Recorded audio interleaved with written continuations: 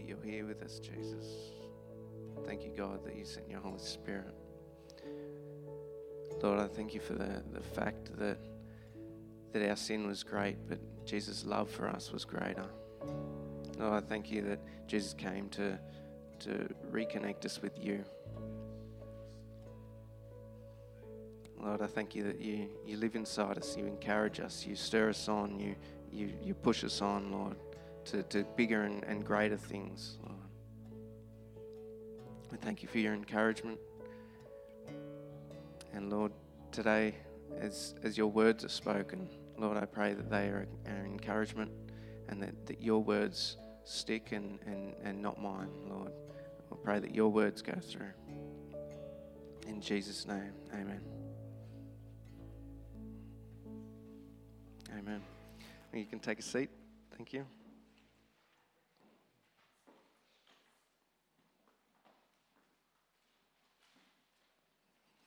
Two Corinthians 1 chapter 3 says, all praise to God, the Father, our Lord Jesus Christ. God is our merciful Father and the source of all our comfort, our encouragement. How cool is that?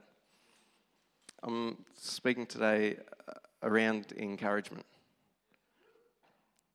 So prepare to be encouraged.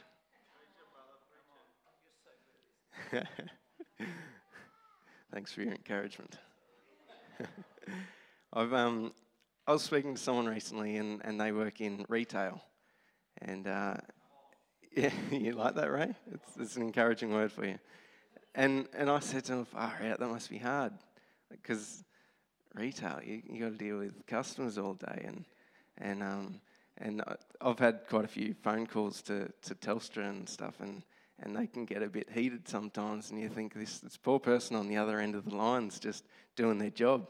But and that's retail for you. Sometimes you get cranky customers. Not that I'm ever cranky to people, but yeah, you have to deal with all sorts of people, all sorts of personalities. And I said, that must be hard. And they said, no, I love it.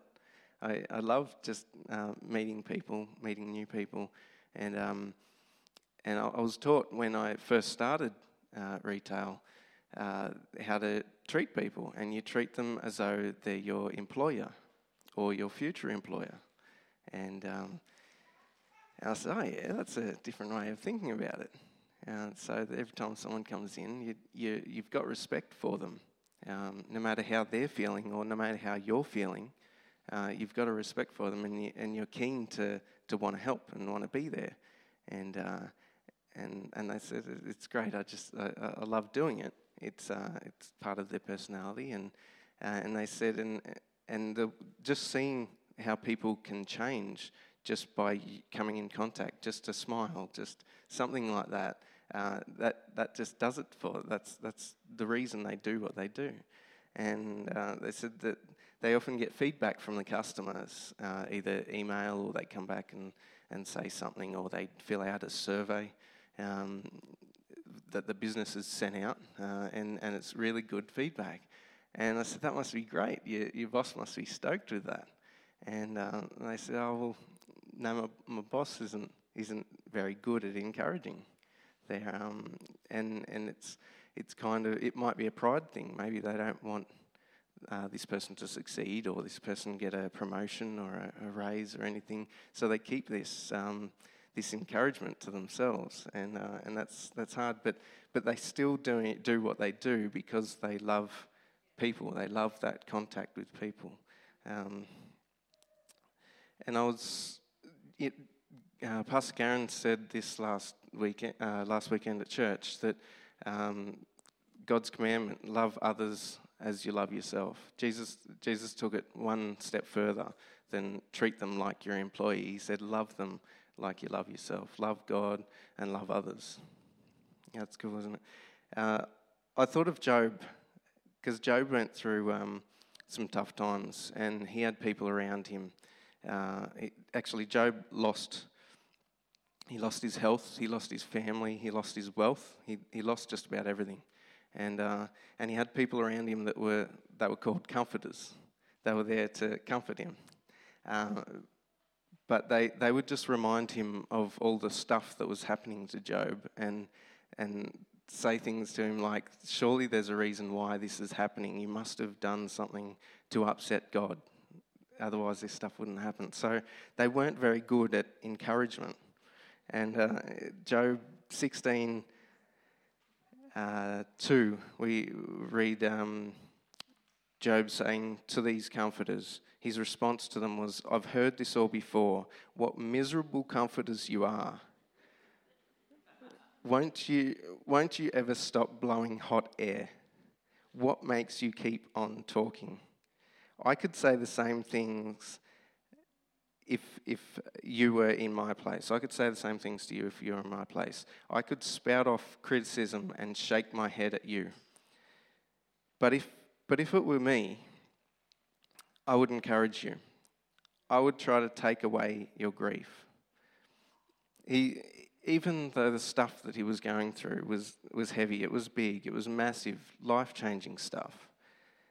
He was saying, why are you doing this to me? Just stop talking. Stop trying to encourage me, because you're not. If I was in your place, I would be so encouraging. I would try and take away the grief that I'm feeling. He says things like, why do you heap up words against me? Why do you shake your head at me? See, God's an encourager, and the devil's not. He's a discourager. God appoints us. The devil tries to disappoint us. God qualifies us. The devil tries to disqualify us. God gives you the advantage, and the devil tries to bring the disadvantage. God enables you, and the devil tries to disable you.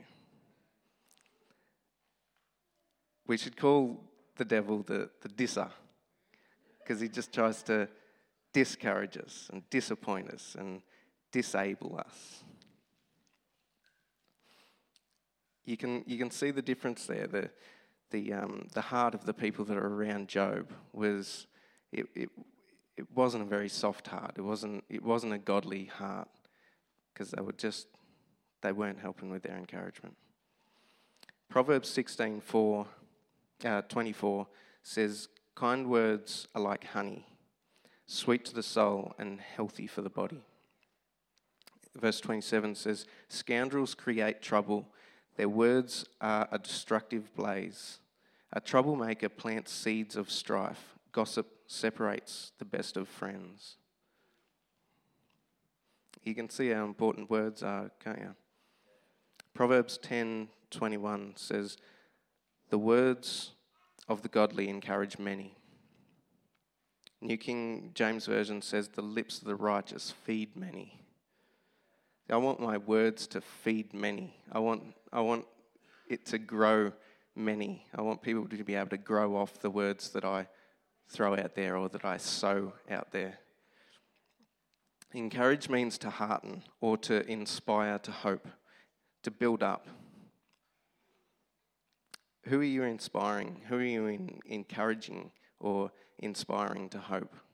And who's encouraging you? So Job didn't have many people around him encouraging him, but he still sought to encourage others. You know, the people around you can be really encouraging for you, like your friends or your family, or they could be discouraging as well. You've got to take the encouragement on, and you've got to sow encouragement out as well, because as you sow, that will attract encouragement to you. You know, you as a spouse or your spouse can be such an encouragement for you. And I know that my spouse is such an encouragement for me. You don't underestimate your what your words can do to others. Proverbs 3:27 says, "Do not withhold good from those who deserve it when it is in your power to help them." This person I was talking to you about, and their boss wasn't very encouraging or didn't like to pass on the encouragement. That's what that verse is talking about. It was in their power to encourage. and they withheld it. But Proverbs says, don't withhold it. If someone deserves it, if someone has the right to be encouraged and you can be the encourager, then do it. God's saying, don't withhold it. Encouragement is an investment into the future. I can talk about spouse again. My encouragement can be an investment into the future. I know it will be as well. I know it is. I've got 3 little quotes here. You can write them down if you'd like to, and you can use them. I'll let you. Encouragement breaks the binds of reality and loosens the hold of possibility. Sometimes we just look at the facts around us, but encouragement can break those facts and break the mindset of those facts and loosen the hold of possibility in the future. Encouragement is a language negativity doesn't speak and can't understand. Encouragement is a language negativity doesn't speak and can't understand. Encouragement and negativity don't get along. So be intentional with the words you speak out. Be intentional with the words you speak over people and into people. Go out of your way to encourage with your words, with your speaking. When I was thinking about speaking out over people, the classic passage of Ezekiel 37 came to mind, where Ezekiel was taken to the valley of the dry bones, and I'll read it. Verse 37, Ezekiel 37, 1, verse 1. Sorry. The Lord took hold of me, and I was carried away by the Spirit of the Lord to a valley filled with dry with bones. He led me all around among the bones that covered the valley floor. They were scattered everywhere across the ground and were completely dried out. Then he asked me, Son of man, can these bones become living people again? O sovereign Lord, I replied, only you alone know the answer to that. So the question was, can these bones live again? God wasn't saying, can dry bones live again? Can dry bones become living people again? He was saying, can these bones that are in front of you live again? This opportunity that I've brought you to, can it live again? And his answer was, I think it was pretty amazing, because he said,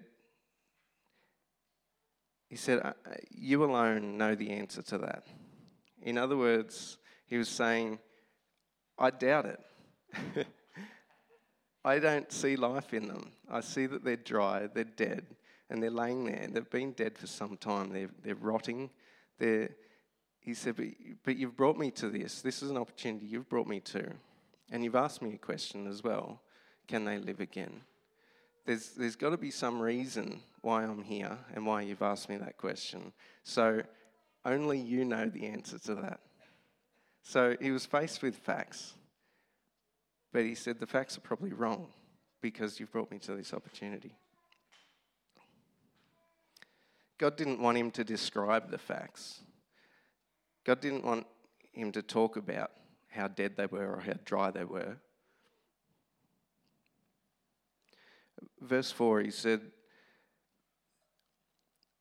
then he said to me, speak a prophetic message to these bones and say, dry bones, listen to the word of the Lord. This is what the sovereign Lord says. Look, I am going to put breath into you and make you live again.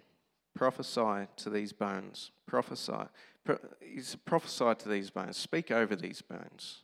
The prophecy means to speak, to encourage, to uplift, to edify. To take what God's saying and speak over.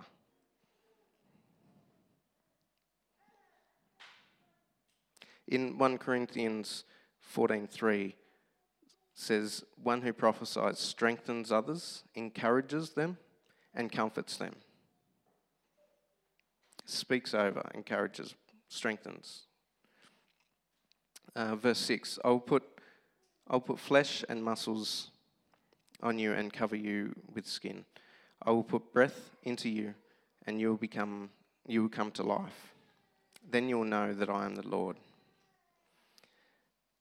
He was very specific in this. He was talking about muscles. He was talking about flesh. He was saying that the skin will cover you. Breath will be put into you. He was specific in what he was speaking over this situation that was in front of you. He wasn't general about it. He didn't say just come to life because God said so. He was specifically targeting certain things in the situation in front of him. Verse 7, so I spoke this message just as he told me. Suddenly, as I spoke, there was a rattling noise all across the valley.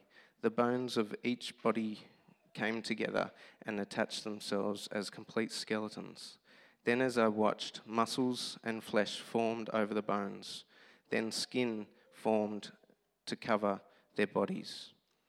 But they still had no breath in them. They had the stuff around them. They had the appearance of being fully formed. They looked like people again, but they had no breath. God was saying there's a problem. That people are there, but they're out of breath.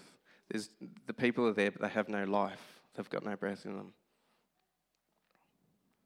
The Hebrew word for breath is ruah, and it's translated into our English language. It's exactly interchangeable. Breath and spirit means the same. Then he said to me, speak a prophetic message to the wind, Son of man, speak a prophetic message and say, this is what Sovereign Lord says. Come, O breath, from the four winds, breathe into these dead bodies so that they may live again. So I spoke the message as he commanded me, and breath came into their bodies. And they all came to life and stood to their feet, a great army. Breath came into their bodies. Or the interchangeable word, spirit, came into their bodies, and they stood to their feet, a great army. To prophesy is, like I said, to speak encouragement, speak what God is saying into someone. But it's speaking the breath of God. It's speaking the spirit of God. Yeah, I know this guy. I was recently talking to a guy, and he grew up in a very dysfunctional home. And when he was quite young, his younger brother died in the hospital. He was quite young as well. And that devastated the family. It devastated him. His parents split up. He was in quite a bit of a drug family as well. It was, like I said, very, very dysfunctional, and he became a very hard sort of person. And anyway, fast forward many years, he's now got a family of his own, and he's married, and he's got children as well. But one of his children is going through quite a lot, in and out of hospital, and they're going through heaps. He was talking to me saying, we're just not sleeping. No one in the house is sleeping. Me and my wife just won't stop fighting, and she's from a family where nothing has ever gone wrong, and so she doesn't understand hard times, and so she just freaks out when the smallest thing goes wrong. And he said, I just basically I don't know what to do. I'm just exhausted from all of this stuff, and in my head.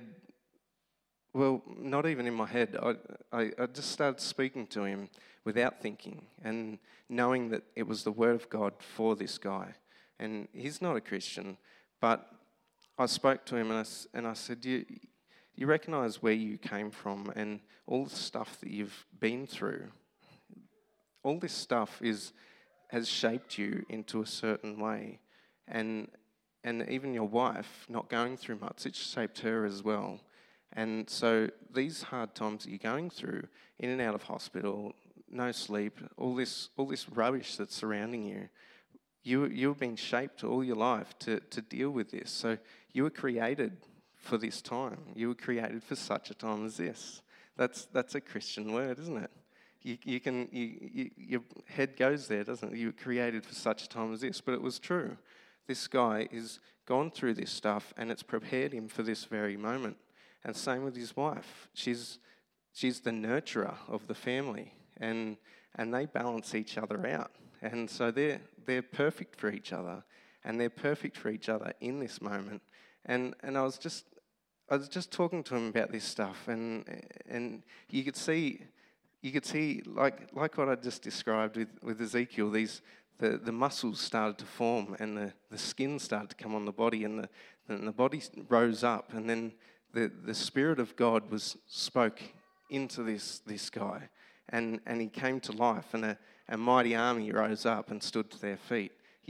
I could see all of this working, like, just play out in front of me, and it wasn't something that I thought. It was just in the moment that I believe that God was speaking to me, say, prophesy into this guy that this is what he was created for. And that comes from Esther.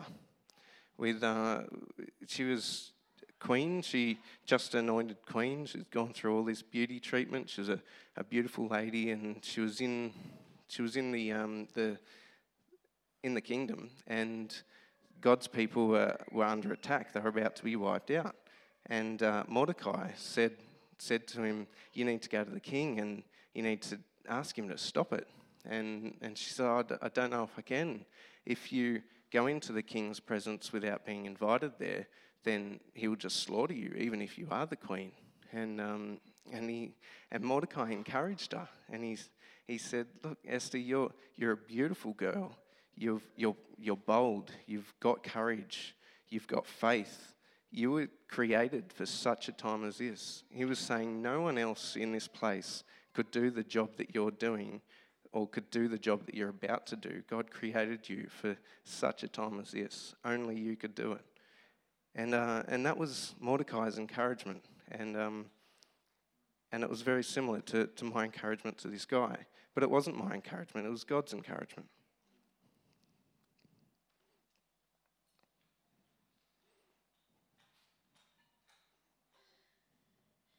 So verse 10 again. So I spoke the message as he commanded me, and breath came into their bodies. They all came to life and stood up on their feet, a great army. Breath and spirit. Mark 15:37. This is when Jesus was on the cross, and he was laying there. He was nailed to the cross. Verse 37 says, Jesus uttered another loud cry and breathed his last. He breathed out his last breath, and he gave up his spirit. But then 3 days later he rose again, and he was with the disciples, and he would walk with the disciples for another 40 days. And then he rose again to heaven.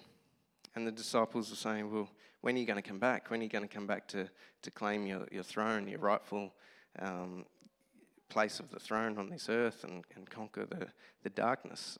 And Jesus said, well, you don't need to know that, but while I'm gone, I'm going to send another. I'm going to send my Spirit, the Holy Spirit.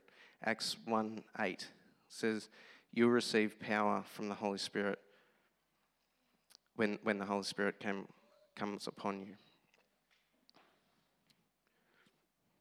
Jesus said, I've breathed out my last breath. I've breathed out my spirit. And now I'm going, but I'm going to send my breath and my spirit to you. In Ezekiel 37, the winds came from all four directions of the earth, and that was the breath of the Spirit that came into this army, and it rose as a great army.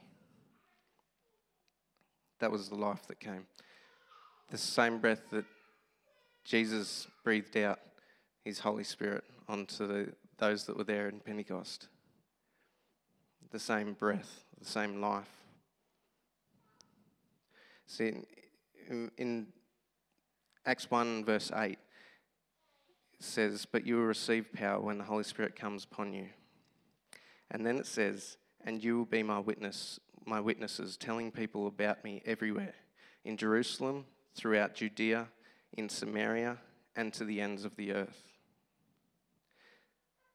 So the breath came into the army from all ends of the earth. Now Jesus is saying, here's my Spirit, it's in you. Breathe it out, prophesy breath, prophesy life, prophesy encouragement, prophesy comfort, prophesy everything that I am into those around you in Jerusalem, Judea, and to the ends of the earth. Take what I have, it's inside you. It's the spirit of encouragement. It's the spirit of life, and breathe it out over everyone, everywhere, to the ends of the earth.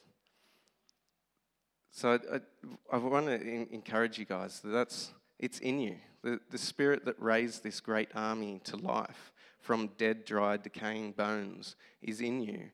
And you can raise other people to life that are dead, dying, and decaying around you just from the words that you speak out over them or speak out into them. How cool is that? So, Pastor Garen gave you a challenge last week for an act of kindness to others. Well, here's another challenge. It's the same. It's an act of kindness to others, but with your words, your encouragement, with your speaking, with your vocally. So speaking, it's not thinking. It's vocal. It's an act.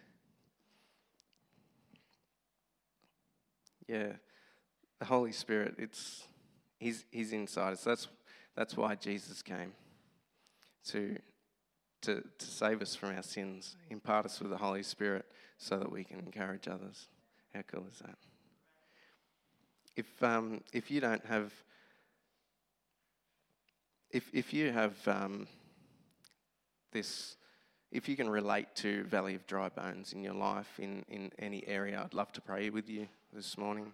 I'd love to speak some life over that situation, speak some life into that situation, and see it rise up into a great army. So let's stand. We'll sing a song. Thanks, Phil, and come to the front if you feel you'd like some encouragement, because I'd love to encourage you. If you can't relate to the Spirit of God being inside you, if you're not connected to God, I don't know everyone here this morning, but if you haven't got that connection that I was talking about, that Jesus came to reconnect you to the Father, it says in Romans 10:9 that if you declare with your mouth that Jesus is Lord and believe in your heart that God raised him from the dead, then you'll be saved, you'll be reconnected, you'll be reunited with the Father. And so if that's you, I'd like you to come to the front too. I'd love to pray for you.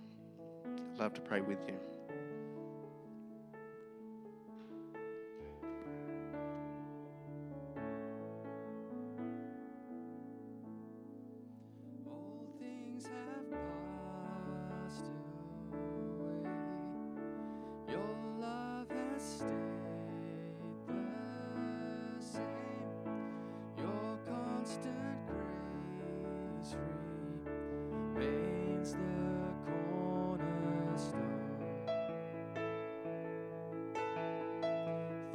That we thought were dead are breathing in life again.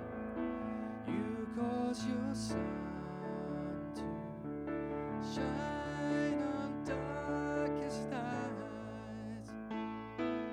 For all that you've done, we will pour out a love. This will be song. Jesus, we love you. Oh, how we love you. You are the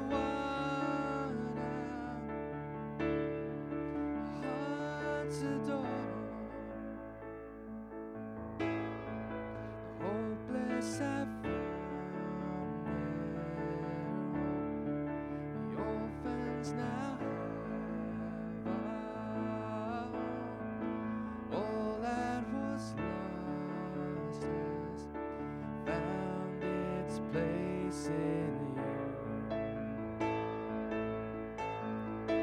You lift our weary, and you make us strong instead.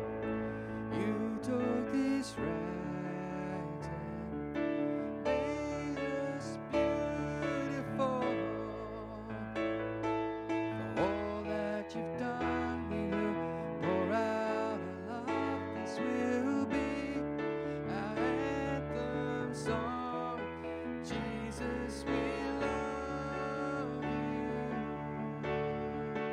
Oh, how we love you. You are the one our hearts adore. Jesus, we love you. Oh, how we love you. You are the one our hearts adore.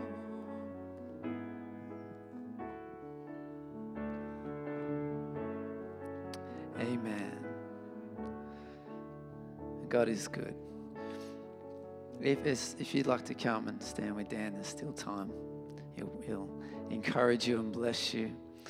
I just wanted to remind us all of the kingdom that we are a part of and how there's no special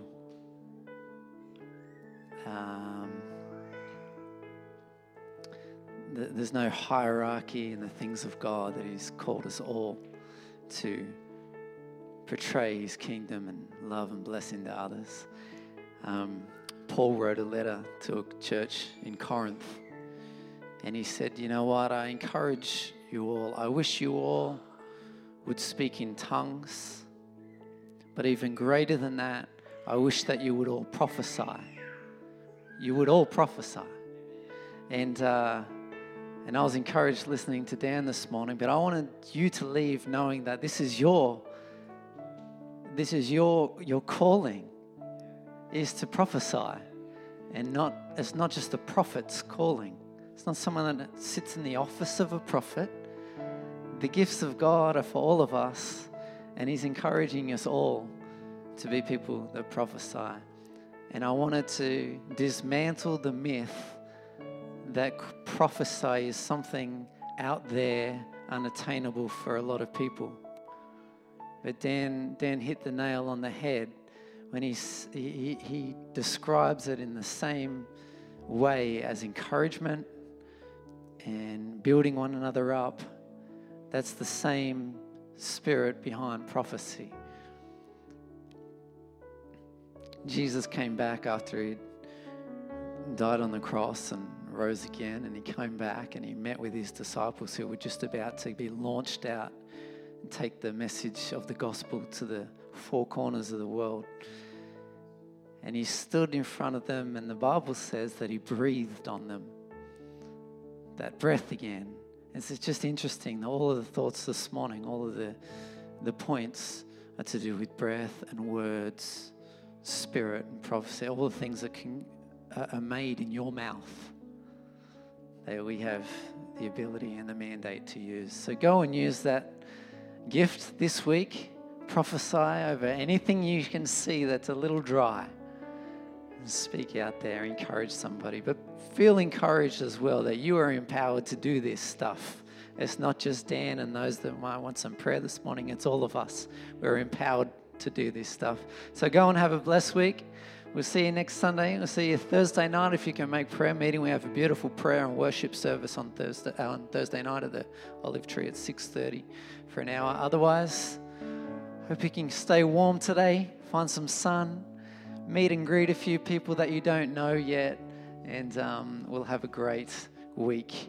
And I look forward to hearing what God is doing in your world. Amen. See you next week.